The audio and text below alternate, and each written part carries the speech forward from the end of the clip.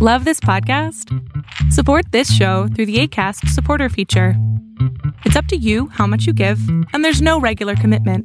Just click the link in the show description to support now.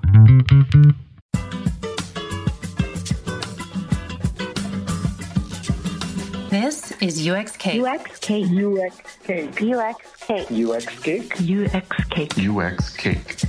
I'm your host, Lee Allen Arredondo. Today's episode is a conversation with Melanie Polkowski, who's a UX psychologist with a PhD in cognitive psychology and a long history in tech. After Melanie left a 13-year career at IBM, she wrote a book called Uncovering Truffles, which is a book about the scarcity and value of women in STEM. And something that she wrote about in her book stood out to me as being really relevant to many people in UX across genders. In researching her book, Melanie found that certain cognitive styles can make it more difficult to get ahead in tech and leadership, and that contributes to holding many women back in STEM fields. And here's the interesting connection to UX. Thinking styles that are more thoughtful, observational, perhaps more empathetic, the people with these cognitive styles can have a hard time fitting into tech teams and in leadership roles especially. And ironically, these cognitive styles, largely intuitive, an interest in people and behavior, and highly empathetic, these are common denominators in the discipline of UX. So that's what we're digging into today. Now, what can someone do if they find themselves in this place, a place where they feel like they don't fit in, or they feel undervalued or misunderstood? Fortunately for us, Melanie has great experience and some great advice. I also want to mention that Melanie has given us a couple of books to give away to our listeners. So if you would like your own copy of Uncovering Truffles to discover tools and inspiration so that you can design an engaging and meaningful career, just follow UX Cake on Twitter or Facebook and comment on our post with hashtag Women in STEM. Hi, Melanie. Thank you so much for joining me on UX Cake. Hi, thank you. It's a pleasure. I'm really excited to have this conversation. And you and I were just talking about your book that's about women in STEM and how what you found through doing this research shows that it's not so much a gender diversity problem as it is a cognitive diversity issue that we have. And I'd like you to just start out with telling us a little bit more about that. Yeah, sure. I guess, just sort of to give a little bit of context, what really got me interested in the whole topic of women in STEM and particularly tech was my own experiences in the field. And so partly as a way to understand my own experience and just really answer the question, like, is there something wrong with me? I started doing research on the book, and it kind of had been a little bit of like an ongoing dabbling for quite a few years. I had the book in my mind for about 10 years before I actually sort of arrived at a place where I had the space to really sit down and focus on it and write it. And so as I started doing the research, what I realized was that the issue that I felt was impacting me the most was not so much the fact I was a woman, but it was the fact that I was more of a cognitive style, a communication style, and a personality style that is grossly underrepresented in tech.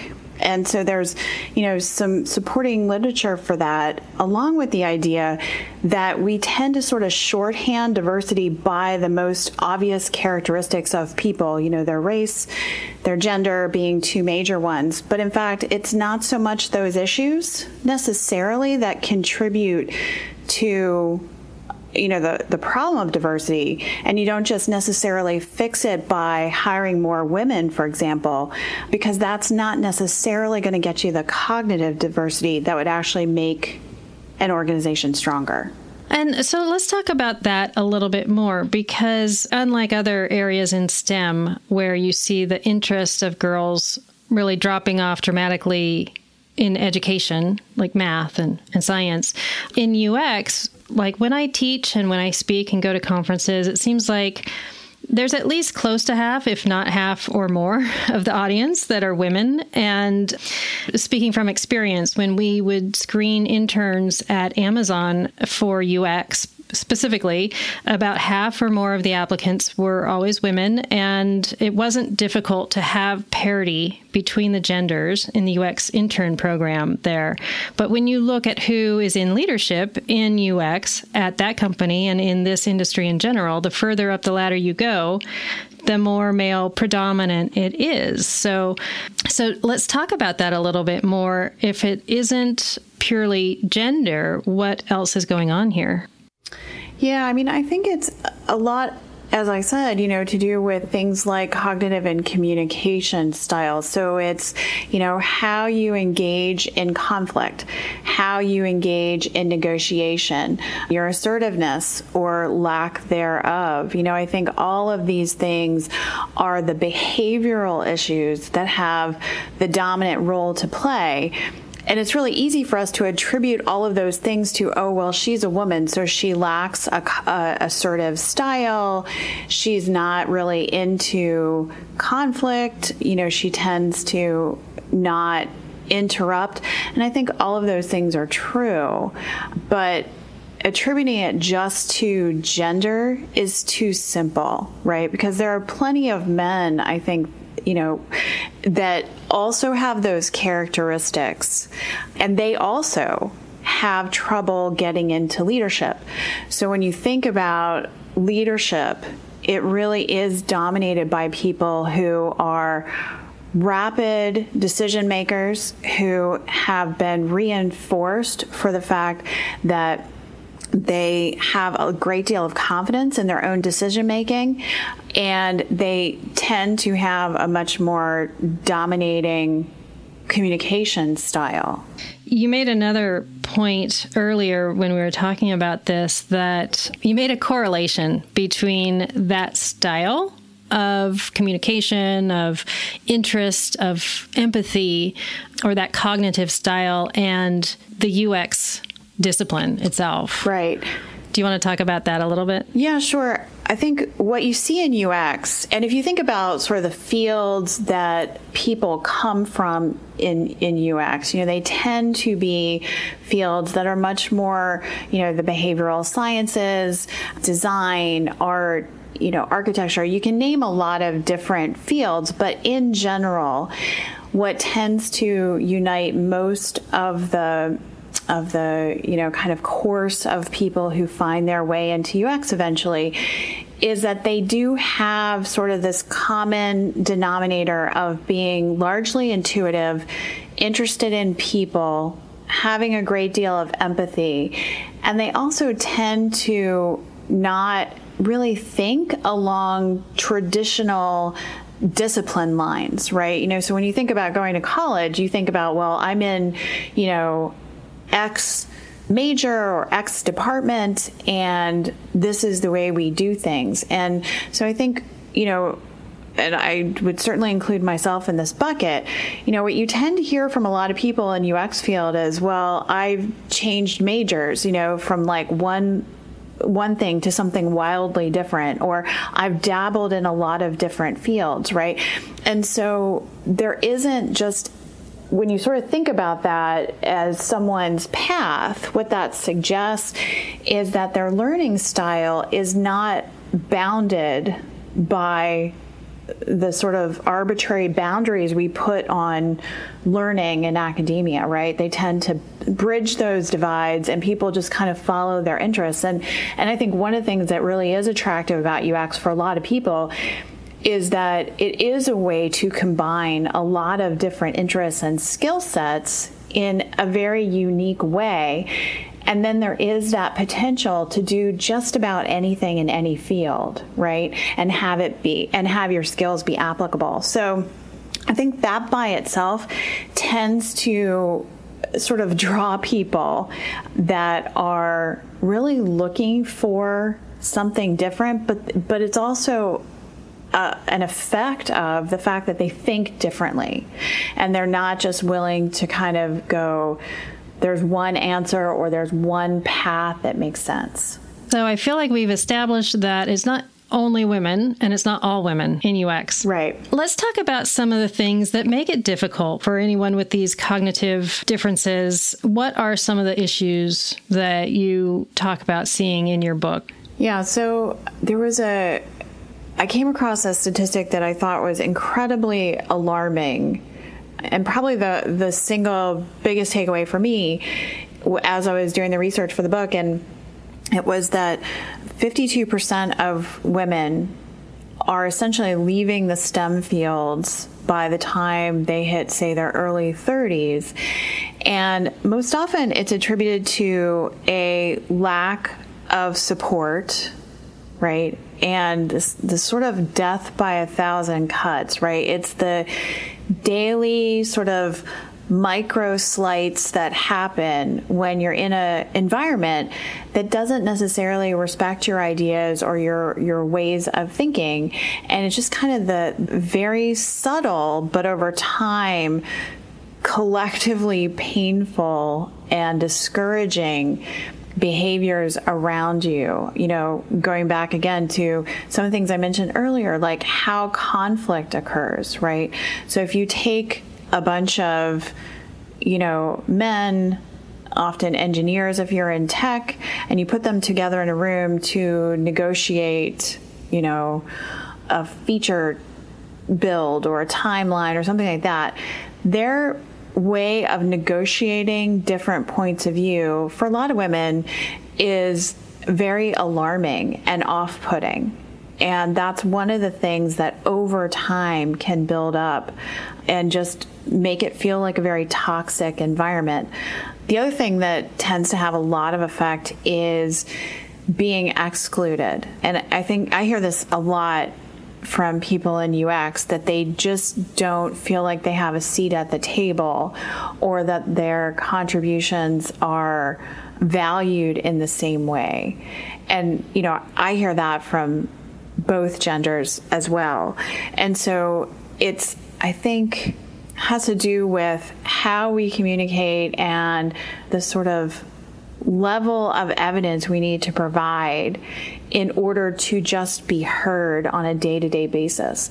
And at least for women in the STEM fields, that has just a very damaging impact on their longevity. One thing that made me think about is I feel like it can be easy for women to think that these issues happen to everyone, like not being asked for your opinion or not being heard or listened to or being kind of disrespected in meetings. And for sure it happens in UX in general, but it does happen more often to women. And it seems it ends up feeling like just an additional erosion, I think, maybe to a woman's self-confidence, that it's her problem. It's not a gender problem. It's right. just right. It's her, right? It's right. It's herself. And somehow she needs to work on herself and work on self-improvement. And, by focusing so much on self-improvement, then you and those who are supposed to be supporting you and your development at work aren't focusing on improving your strengths. And I wonder if those things, it's kind of a lot in there maybe, but it feels like that might be part of the problem, possibly holding women back as well. Yeah, I think for me, and I've heard all that advice, right? Just be more assertive and just speak up in meetings and just, value the fact that you're there. And, particularly when you've been in an environment for years that doesn't appear to value you, it's really difficult to just go, well, if I just speak a little louder, right? Or there's got to be something that I can do in order to change this situation. And, for me in the tech field, that's something I have struggled with my whole career. When I first joined a technology company, I came to it from, very female-dominated fields. Education, clinical speech-language pathology are extremely dominated by women. So I went to basically the polar opposite kind of environment. And, I would say my dominant reaction to that environment was, I've got to change something about me. There's something wrong with me. And I spent lots and lots of years and lots of painful days trying to figure out what was the key that would make me feel whole in that environment. And I guess now that I am much older and have been in a lot more environments, I do kind of now, I would say, for myself, look at it in sort of a multi-pronged way. Part of it is, what kind of support do I have, understanding that I am kind of dealing with death by 1,000 cuts on any given day, right? So there is certainly a component where I can look at my own behaviors and how is that manifesting what's happening around me and how people are responding to me. How am I showing up in that environment, right? I think there's a difference between looking at it as a weakness and looking at it as, what is functioning well, what about my behavior is functioning well in this environment, and what about my behavior is just making me toxic in this environment, right? Then I think it's, also kind of stepping back and looking at the environment itself. And one of the questions that for many years I was really afraid to ask is this just not a good environment for me, right? Am I not able to detach emotionally enough from the interactions I'm having in order to be functional and productive and happy? And I think that's a really critical question. And in some cases, the answer is going to be, no, I just can't detach enough from this environment, and I need to find a better one. So I think, now the way I would look at it is, there are multiple kind of components. Some of my own behaviors I might want to change just because it would make me more flexible and successful in a broader variety of situations. And so those things I can choose to change. Some things I don't want to change about myself. Like for me personally, I think one of my strengths, but in a lot of environments also weakness, is the fact that I am extremely observant. And when I go into a new situation, I like to hang back, observe, sort of get the lay of the land, understand what's happening in the room, sort of, where the power centers are and what the dynamics are before I would ever start contributing. Now, I could look at that as a major weakness, and certainly it's very counter to the communicative style of, leaders, especially like in the US. But on the other hand, over time evolved that to see that as a major strength and a major source of my power. And so that's something that I've chosen not to change about myself, even though I know that it's probably a major component of why some people wouldn't see me as a leader.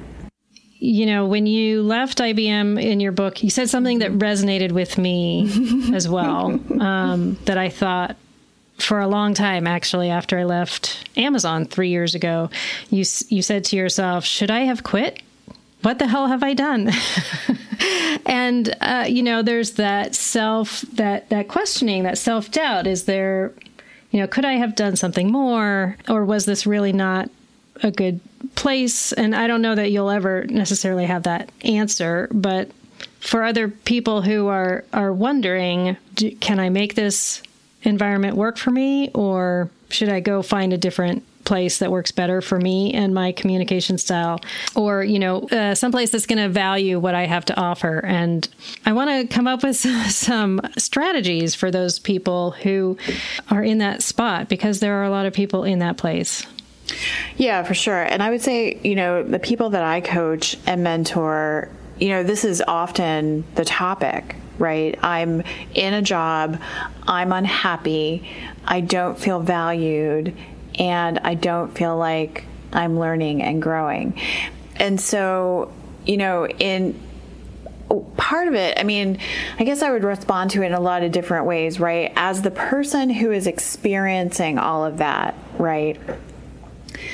For me, one of the questions that has really helped me get clarity on like the should I stay or should I go question is it's really that sort of, and this is actually a phrase that I learned when I was in coaching school, detached involvement. That phrase really resonates for me, right? Because it's, can I be detached, but yet involved or taking it further, engaged, right? And I think at some level that can be a really happy state of being for a lot of us who tend to be more emotional and intuitive and sensitive to some of these interpersonal issues, right? Because as soon as you're so emotionally involved and under stress, you are not able to be as productive, as happy, as energetic as you would be if you felt emotionally kind of neutral or even on the positive side of the fence. And so in thinking about that myself, one of the questions, or even when I'm coaching people, one of the questions I'm like really sort of thinking through in my head, and as I think back on my own experience, it's like, how emotionally reactive was I at various moments? Because those are the moments where I was least able to see a way out, least able to change my perspective, least able to feel a sense of hope and well-being, and least aware of the value that I bring. So kind of to what extent detached involvement can you achieve that, can I achieve that in this moment, right? And that could be achieved potentially with some help. So, and this is actually one of the things that causes women to leave is the fields altogether, is the lack of mentorship, not being able to find mentors or support systems internally, right? And you say internally, is it important that it's at the company at which you are at? Yeah, no, not at all. I think a lot of companies, especially larger companies, will advocate for, or have mentorship programs, particularly for women or any kind of underrepresented group. Those things can all be great, right? And they can be really helpful. If the goal of a relationship is, I need a person to help me get ahead, that's a sponsor, right? That's someone who is within your company, who does have the power to move your career along. And so, what I think a lot of, particularly younger employees find confusing is that sort of distinction. They have the idea that a mentor will sort of move your career along when that's actually not their function. That's what a sponsor does. Let's talk a little bit more about sponsorship, because in your book, you talk about the importance of sponsorship. And obviously, sponsorship doesn't need to only come from other women. Right. And it absolutely does not have to come from UX leaders. Right. It just needs to come from leaders at your company. So let's talk a little bit more about that. How do people go about finding something like that? Yeah, I think that can be really challenging, right? And in some cases, it's not even about finding them. It's about them finding you, right? So like when I think back on my own career, the people who have behaved as sponsors toward me, it was not because of anything I overtly asked them to do in most cases, right? In some cases, it was that type of relationship, and they, knew something about me or knew something that was happening at the time, and they were able to kind of help me along, to help me into another role or give me an assignment that they thought would be good for me or something like that. But yeah, I would say that sponsors are anyone that can give you opportunity, right? So in that sense, it doesn't even have to be a leader necessarily. It could be a peer who is giving you the opportunity to talk to someone you might not have known otherwise, right? I'm thinking about various people that I know, situations where someone says, I'll introduce you to X, or you should call, or have coffee with so-and-so. Recently, I gave a friend an opportunity to speak to a leader at a company that I knew and just made that introduction. And she is turning that into a potential job opportunity, right? So even those things I think you can look at as a sponsorship situation. And the challenge with them, particularly when you're identifying a leader as a potential sponsor, right, is that going to them and saying, will you help me get this promotion? Or will you help me get a role on your team? Yeah, sometimes that's very appropriate, right? And if you have that sort of established relationship with that person, and they know you at kind of a more personal level or have experience with you in a work environment, then yeah, absolutely, that can be appropriate. In a lot of cases, though, and this is something that I didn't fully understand at IBM until really the end of my tenure there, is that there are a lot of people, especially if you're in a big company, who are working potentially behind the scenes to your benefit to give you opportunities you might not have had otherwise, right? And so when I think back on, assignments I got or things that just kind of popped out of the blue, or people who saw potential in me to do something different, those weren't necessarily in my management line at all. They were people who were in wildly different parts of the organization. One of my best experiences was being in IBM's Smarter Cities Challenge, which is kind of a leadership training opportunity and whatever.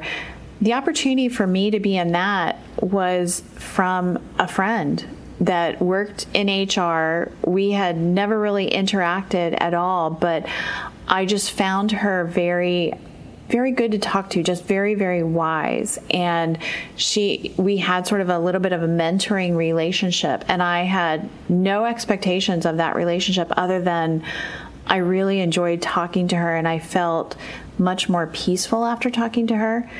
And, I later found out that she was instrumental in pulling the right strings to, get someone to pay attention, so that I ultimately got that Smarter Cities Challenge opportunity because she thought I would be great at it.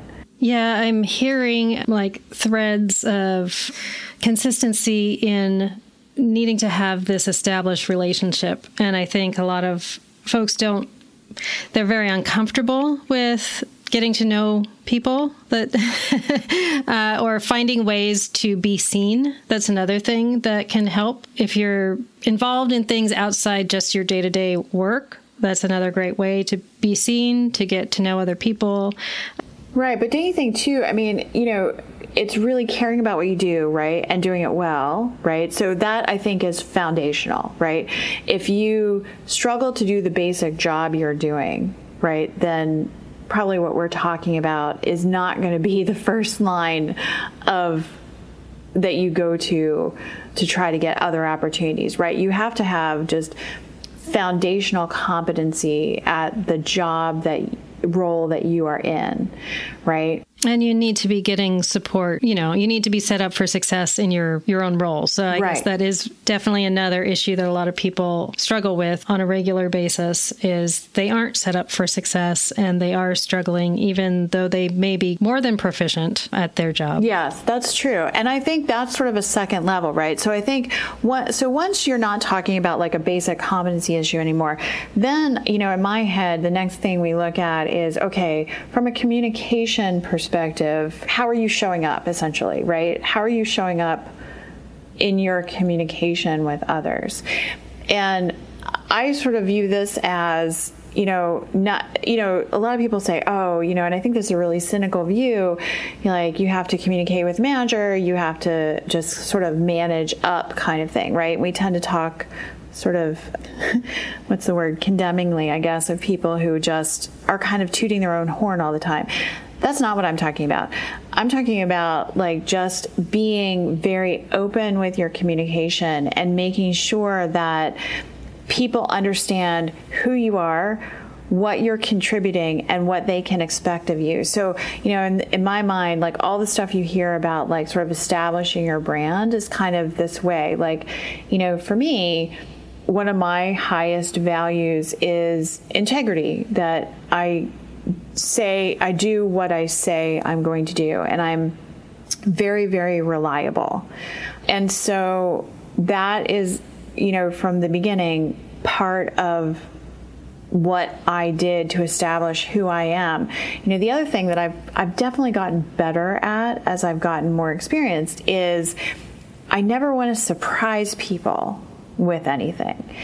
And I think that was very counter to how I started my career. I think when I started my career in tech, it was much more I kind of wanted to hold things close to my chest, and I was really concerned about people sort of, taking credit for my idea or...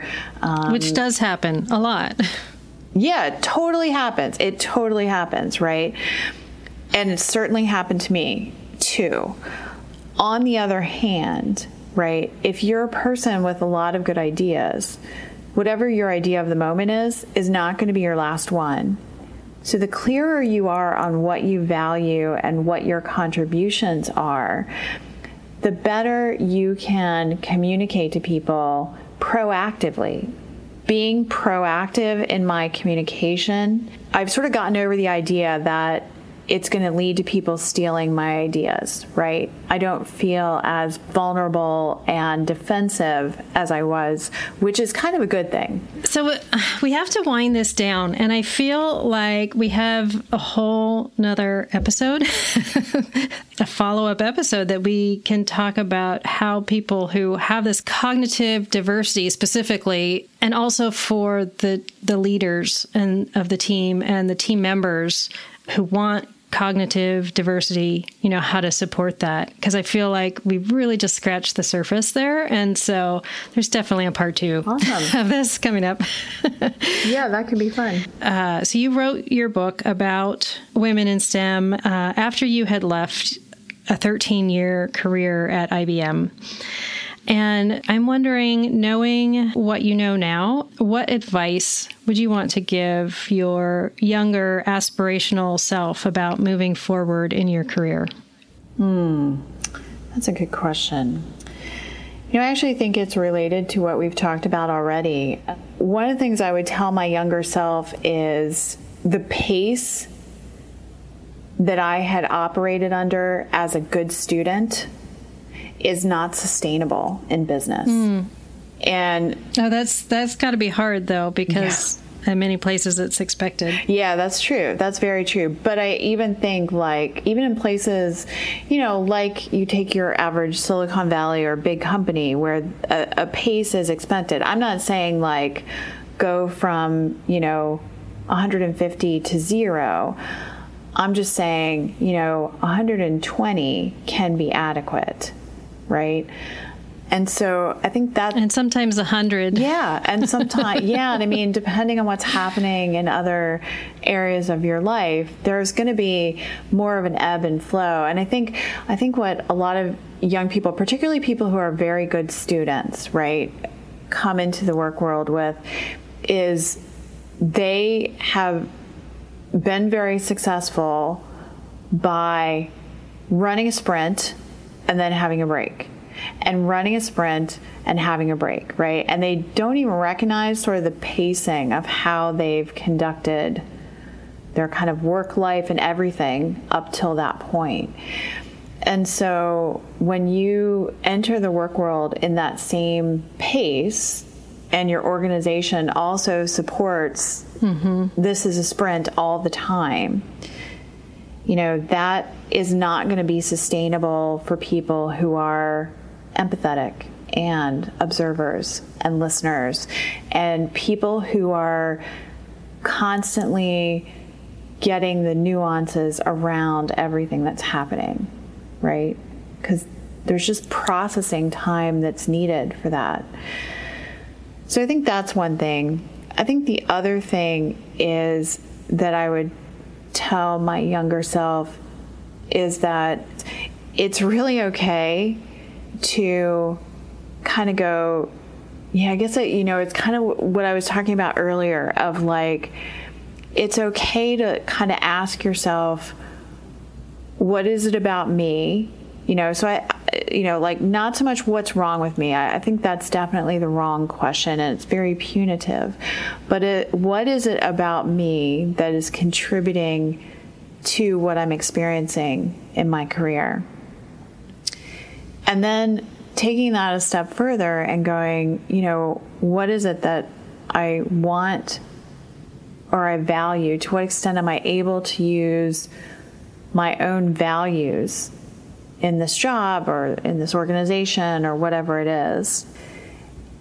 And then I think allowing for a range of possibilities there. For a lot of people, even people I coach, the possibility that this environment isn't great for me personally, especially when it's got a big giant name and you like the prestige of that name, I think is where a lot of just badness comes in, right?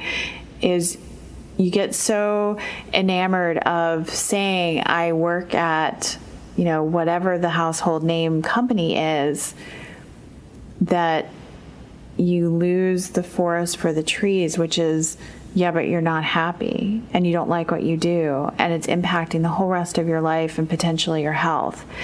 And so I think I would have given myself the confidence for that to be an okay response long before I reaped the consequences of my decision to stay, no matter what it was inducing in me personally. Yeah, that feeling that I can't leave. I don't want to feel like a quitter. Yeah, that's exactly it. And there's nothing else out there for me, and how else would I use my skills and all of those other things that are wrapped up in it. I wish that we could just keep talking and talking. So I've already written down, we're having a part 2. Oh, yay. But Melanie, it's been so awesome. Before I let you go, how can people connect or follow you, hear more what you have to say online? Well, I guess I'm sort of on the standard places. So I'm on Twitter, I'm on LinkedIn. I also am on Quora. And on Quora, I actually have a little bit of a following because I tend to answer a lot of UX questions on there. And I run a space that's called Early Career UX. What I like is people ask me lots of questions on Quora, particularly about UX, and I tend to use them like writing prompts, and I write lots of answers. So that's probably the social media I'm most active on. Oh, excellent. And we will follow up with a link to that in our notes as well. I got to thank you so much. This has been so interesting, and I know it's going to be really helpful to a lot of people out there. So thank you so much, Melanie, and it was really great talking with you. Oh, yeah, it was great to talk to you too, and thank you so much for the opportunity. I hope it is helpful for the audience. This was a great discussion on what we can do if we find ourselves in this place. I really would like to have a part 2 of this. What I'd like to talk more about is what can we do as peers, as leaders, as future leaders to break the mold that makes it so difficult for diverse cognitive styles in tech. I would love to hear from any others who would like to hear more of this. That helps us gauge interest in topics that you want to hear. And as I mentioned before, we're giving away a couple of copies of Melanie's book, physical copies that will be mailed to you. And it's easy. follow UX Cake on Twitter or Facebook and comment on our post with hashtag Women in STEM. You'll get tools and inspiration for your career. You can find links to Melanie's book and to connect with her on the show notes page at uxcake.co. And as always, thanks for listening, and we would love to hear any feedback or comments. Connect with us at uxcake.co or Twitter or Facebook. And be sure to subscribe so you don't miss a bite.